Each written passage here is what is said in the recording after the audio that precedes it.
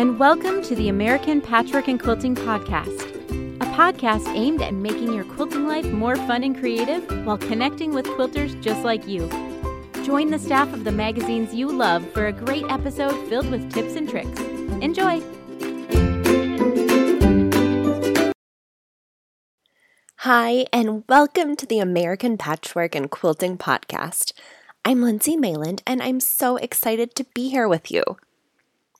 As we prepare for what could be a long and possibly lonely winter of being quarantined, we wanted to share some ideas for hosting a virtual quilt retreat on today's podcast.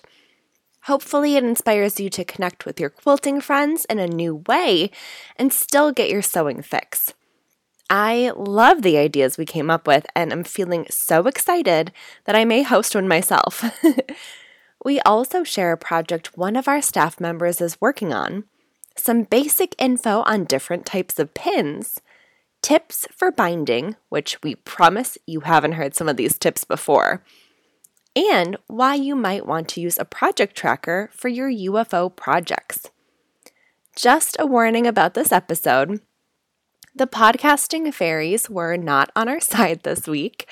We had so many audio problems while recording, like everything from microphones distorting to a cute little dog who needed her little barks to be heard. But podcasting from home has a lot of challenges, but we're showing up every week. We love being here, so thanks for hanging in there and understanding. We really appreciate you all. So let's dive in. Who would have thought back in March that more than 6 months later, we'd still be in the middle of a pandemic? Mask wearing, social distancing, and canceled events are now a normal way of life for all of us. And while some of us are lucky to have our sewing friends nearby so that we can visit with them outside over a cup of coffee or chat with them at the local quilt shop from more than 6 feet away, many of us had to cancel in-person quilt retreats where we would have seen our sewing friends from outside our area. I'm here with Jody Sanders, the editor of American Patchwork and Quilting, who is one of the many quilters with a canceled retreat this year. I love attending quilting retreats. I want to tell you about one. I was supposed to attend a national quilting retreat in March, kind of as things were really heating up, and so it was postponed to August. Well, then it got to be to August, and it was postponed again to March 2021. It's mostly with the same people every year, so we really look forward to seeing each other. I've also had my local and my state guild retreats that I usually attend. They were also canceled in 2020. That's such a bummer. At the beginning of the pandemic, our brand hosted a few virtual quilt retreats on our social media pages, and we had so much fun doing it, and we heard from so many quilters how it uplifted their spirits during this hard time.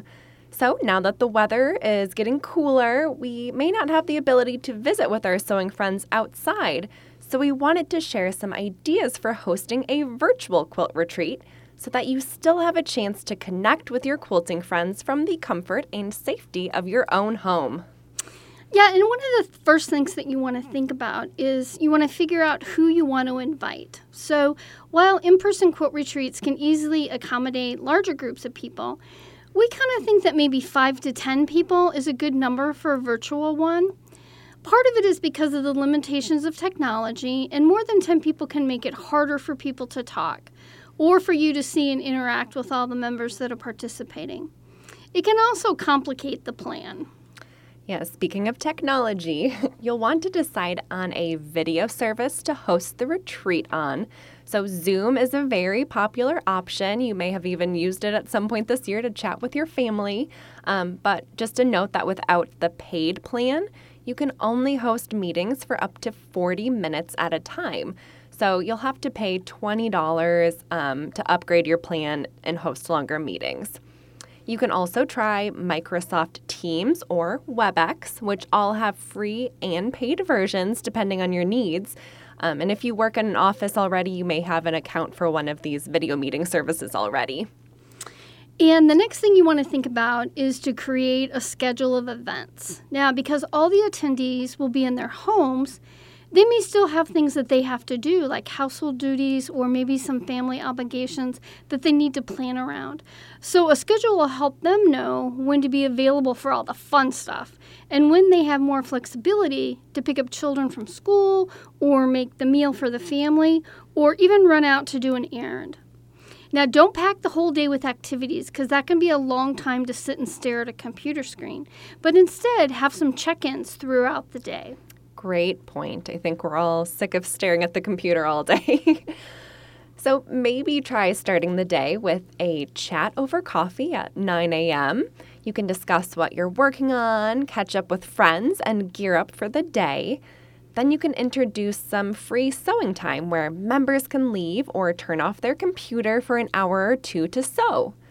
A few hours later, have a check-in to catch up on each other's day, share progress, and ask any questions if you need opinions or help. Schedule a little more free sewing time, then end the day with maybe a happy hour to relax and recap the day. And if you wanted to feel a little more connected during the free sewing times, you can make a music playlist like on Spotify, where everybody can add their favorite songs. Then each attendee can listen to it while they're sewing. Another way to connect is through food. We love snacks at the retreats that I attend. So share the snacks that you're eating while you're quilting, or maybe suggest a mealtime where everyone checks in and can visit while eating their meal together. You could even play a virtual game like Quilt Retreat Bingo, and we have that game as a free download on our website, so we'll link to it in the show notes. Just a fun way to connect with the other attendees throughout the day, and it provides a little extra activity while you're taking a break from your sewing machine. And another fun idea is to set up themed challenges where attendees share pictures or show up to a video dressed in a certain way. So for instance, maybe there's pajama hour or a time when everyone dresses from head to toe in their favorite color. Or how about show and tell time where you share a quilt from your collection that fits the theme, such as an antique quilt or English paper piecing quilt. Get creative. You know the passion of your attendees best, so give them a chance to embrace what they love and share it with others. If all your attendees are local, it could even be fun to start the day with the host dropping off little goodies at the doorsteps of all the members. So some examples of fun little gifts could be a fat quarter, a handmade pin cushion, cozy socks, a packet of instant coffee or tea, or even a gift card to a local quilt shop. Oh my gosh, that is such a fun idea. I know, I want someone to drop that off with me right now. Yes. Now, if all your attendees are spread across the country, you could send a printed invitation or a small gift to make it seem more special. But these retreats do not have to be expensive. The point of a virtual retreat is that you can save money, stay safe, make progress on your projects while you're chatting with your friends. Another thing to consider, especially if you plan to make a virtual quilt retreat a regular occurrence in the future, is to set up a private Facebook group for the attendees. While all the fun can be happening in the scheduled video chats, you can use the Facebook group to ask questions, post pictures, and connect throughout the day. And the bonus is, you can stay connected through the group in the future too. So even when the retreat is over, you have a special place to chat with your old and new friends. And if you host another one where someone can't attend, they'll still feel part of the retreat by seeing everyone's pictures. Oh my gosh, that is a great idea. Now, don't feel boxed in by the schedule itself. Maybe you want to host a retreat where everyone works on the same pattern or for the same charity project. And if that's the case, make sure everyone has advance notice so they can order the fabrics and supplies that they need. If you're making a specific pattern, send the pattern or the link to purchase it to the attendees in an email ahead of time. Or maybe you're hosting a retreat that's aimed at learning a new skill or technique. So you can give the floor to the attendee who's the pro ready to teach others. Or many of the video conference programs have an option to share your screen, so one person could play a YouTube video for everyone to watch. Now remember that you shouldn't share a video of a class you paid for, since that doesn't credit the teacher or give them the monetary compensation. But YouTube or even our website, allpeoplequilt.com, have a lot of free how-to tutorials that you can share with others. Now, as we prepare for winter, especially one where we may not have the opportunity to attend in-person events, getting a virtual quilt retreat on your calendar may give you and your sewing friends something to look forward to. Thanks, Jody. We'll link to some resources for hosting a retreat in our show notes. And maybe we need to plan a virtual retreat with our staff this winter. I'm just feeling so inspired by all these ideas. So we're going to take a quick ad break, but hang tight. When we come back, Jody will be sharing a project she's working on now. Hey folks, it's Hunter Lewis, Editor-in-Chief of Food & Wine. This fall, we're launching the new Food & Wine Classic in Charleston with our partners at Southern Living and Travel + Leisure, and we want to see you there. This incredible 3-day culinary experience will showcase the hospitality, food, drinks, and culture of one of our favorite cities in the country. Join us September 27th to 29th to learn more from iconic chefs, share a glass with innovative wine experts, and get to know Charleston with one-of-a-kind experiences curated by the experts at Food & Wine, Southern Living, and Travel + Leisure. Tickets are on sale now at foodandwine.com/Charleston Classic. That's foodandwine.com/Charleston Classic. See you down in Charleston. And we're back. I'm here again with Jody for What's on Your Workspace, a segment where our staff shares the fun projects they're working on now. So Jody, what are you working on? So my favorite kind of quilts to make are scrappy quilts. So for me, the more fabrics, the better. So when I'm cutting fabrics, I try and cut for more than one quilt at a time because I've already got the fabrics out and I might as well just cut for multiple things. So right now, I have 2 quilts that I'm working on. One is called the Make a Trade quilt, and it's a Jacob's Ladder pattern that's from the December 2019 issue of American Patchwork and Quilting. And for this quilt, each block has 2 fabrics, and there are 120 blocks total. So that means that there's 240 different fabrics in this quilt. Now, while I'm cutting for that quilt, I'm also making a mini quilt, and the pattern for that quilt is called Tiny Stitches, and it's in the December 2020 issue of American Patchwork and Quilting. Now, that quilt has 144 squares, and I'm trying to make each one be a different fabric. So I'm cutting those squares for that quilt at the same time as I'm doing the Make a Trade. That sounds so fun. We'll link to those patterns in the show notes so that people can see what you're working on, and maybe they'll be inspired to sew along with you and get those patterns. That'd be great. Next, I'm handing it over to Joanna Bergerino, the editor of Quilts and More magazine, for Sewing Toolbox, a segment where we explore the basic tools you use daily in your sewing room. Take it away, Joanna. Today for Sewing Toolbox, we're going to be looking at the humble sewing pin.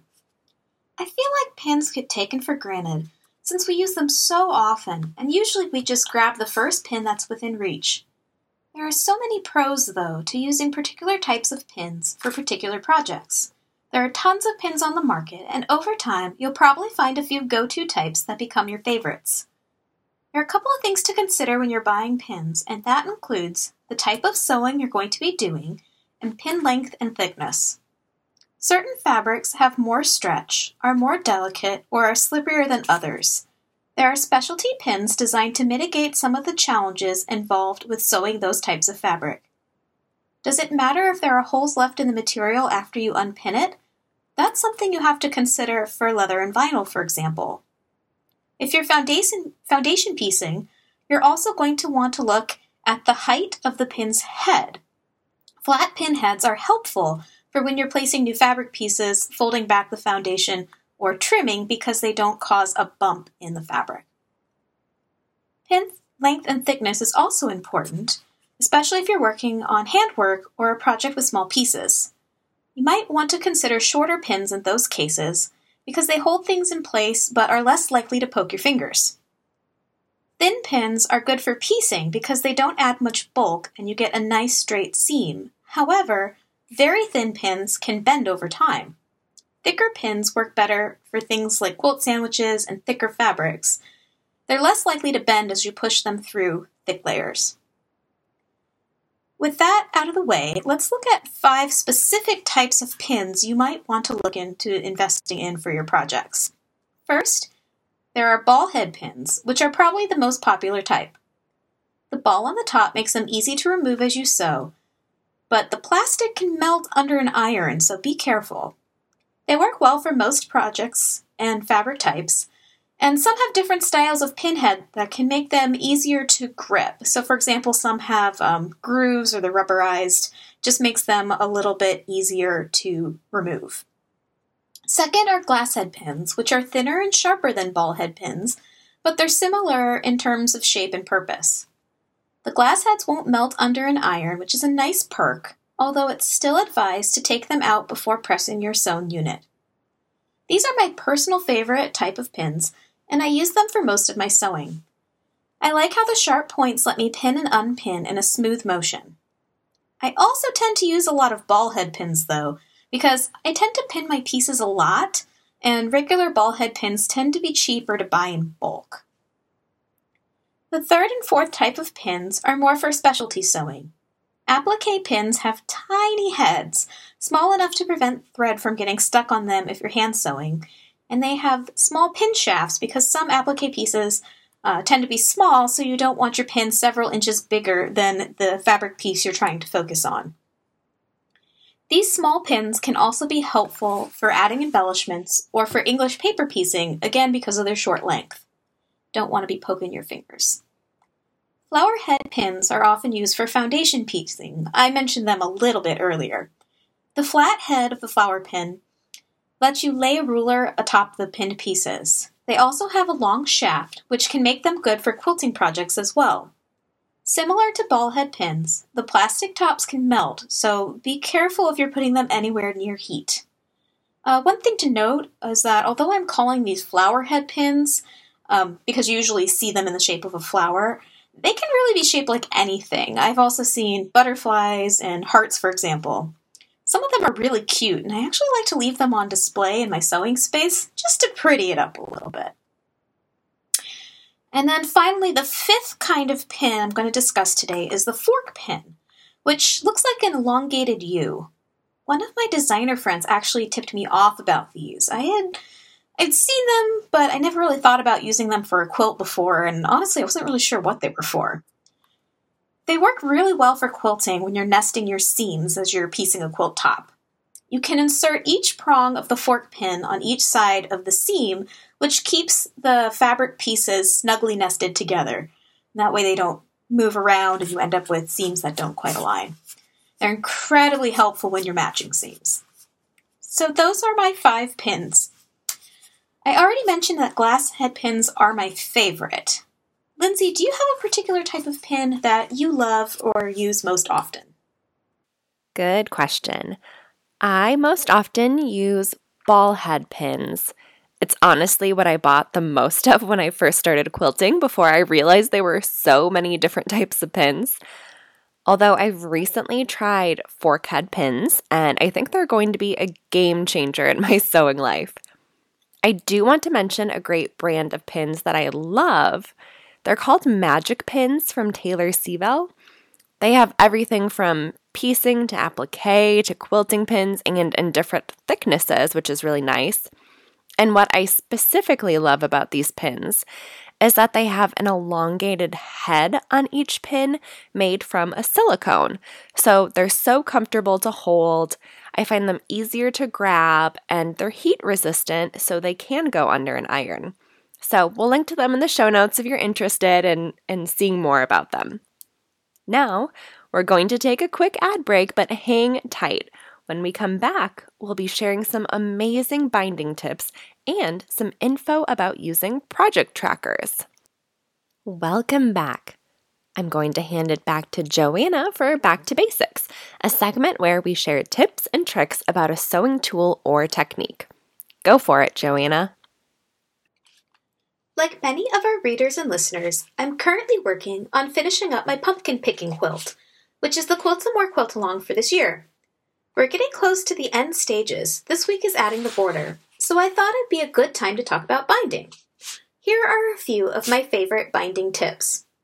First, to get an idea of how your binding fabric will look once it's cut, folded, and sewn to your quilt, cut a 1/2-inch long slit in a square of cardstock to make a viewing window.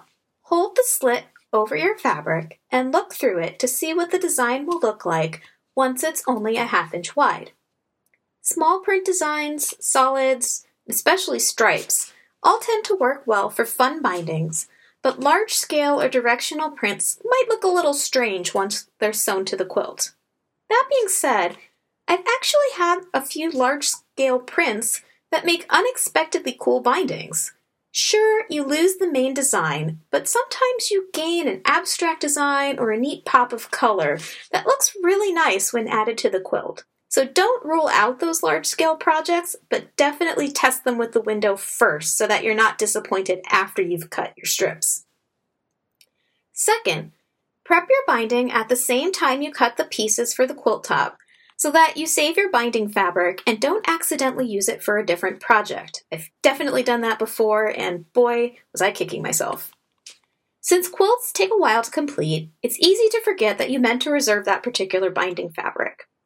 If you're purchasing fabric for a quilt project, this is also a helpful way to make sure you have enough of the particular binding fabric you selected while it's still current and available in stores. If you're concerned about storage, try wrapping your prepped binding around a toilet paper roll so that you can store it wrinkle-free and it doesn't take up a ton of space. I love to sew my binding to the back of my quilts by hand, so my third tip is to try a hand quilting thread. That type of thread has a coating on it to keep it from tangling. It's a big help to not have to constantly untangle your thread as you go. One quick bonus tip. I highly recommend wearing wrist braces or compression gloves if you're hand sewing binding. I can't speak for everyone, but for me, my wrists really start to hurt from the repetitive motion if I don't take frequent breaks while sewing on binding. I've gotten in the habit of preemptively wearing protective gear to take some of the pressure off my wrists. It lets me sew longer and pain-free. Give it a try if you find you have some similar troubles with hand sewing. Thanks for those great tips, Joanna. I'm really happy she mentioned compression gloves.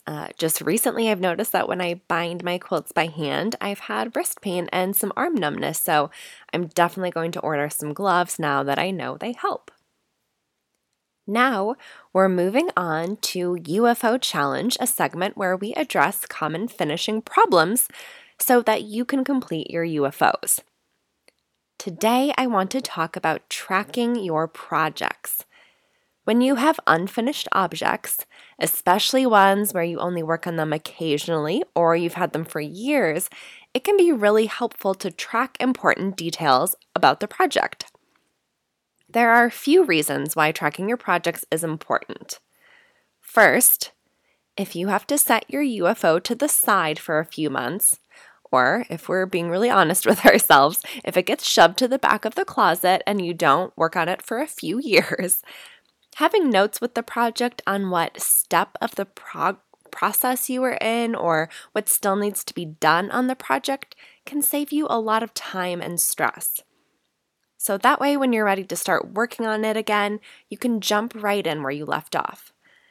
I know for me, there was one UFO I got out to work on this year, and I quickly put it away because it was too much work to figure out, how many blocks I had and what my half-sewn units were for and what fabrics I still needed, and I didn't want to waste my precious sewing time on anything but sewing.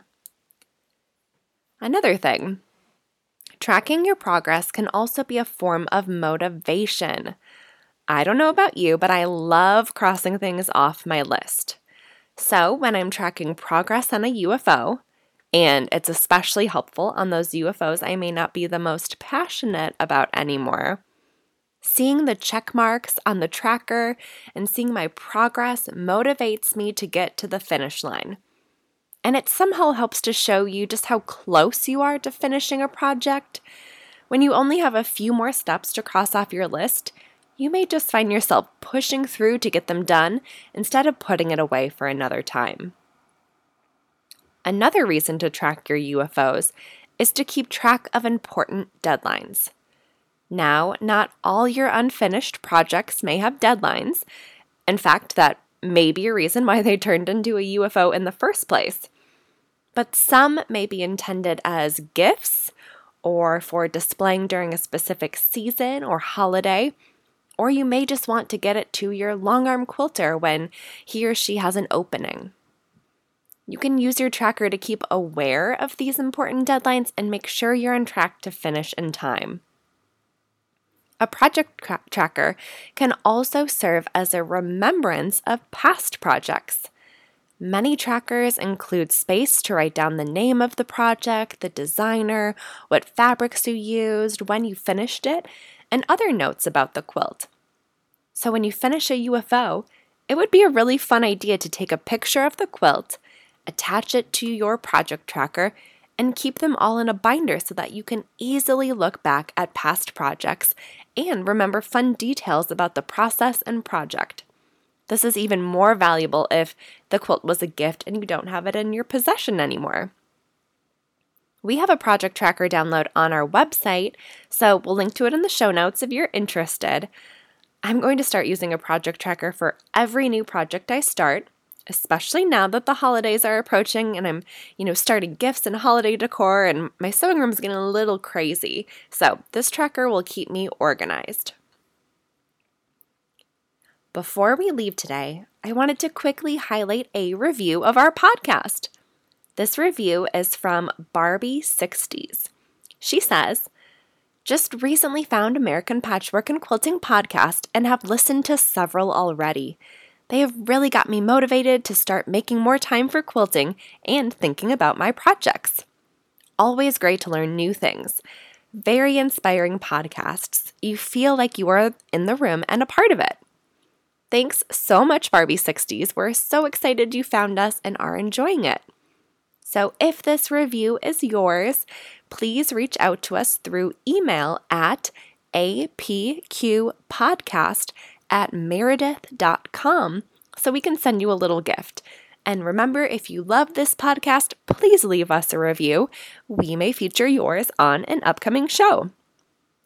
Have a great week, everyone, and enjoy this little blooper outtake from our dog friend Penny, who you probably heard on today's show. Go, dog, go. She's barking.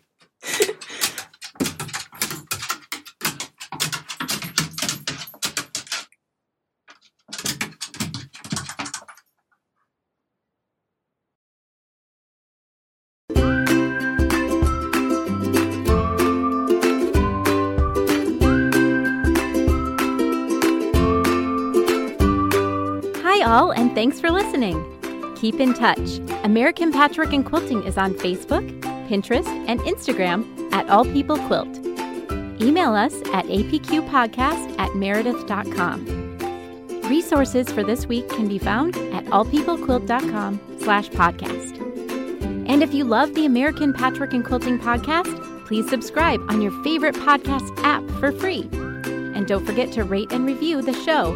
It helps other quilters find us. Have a creative week.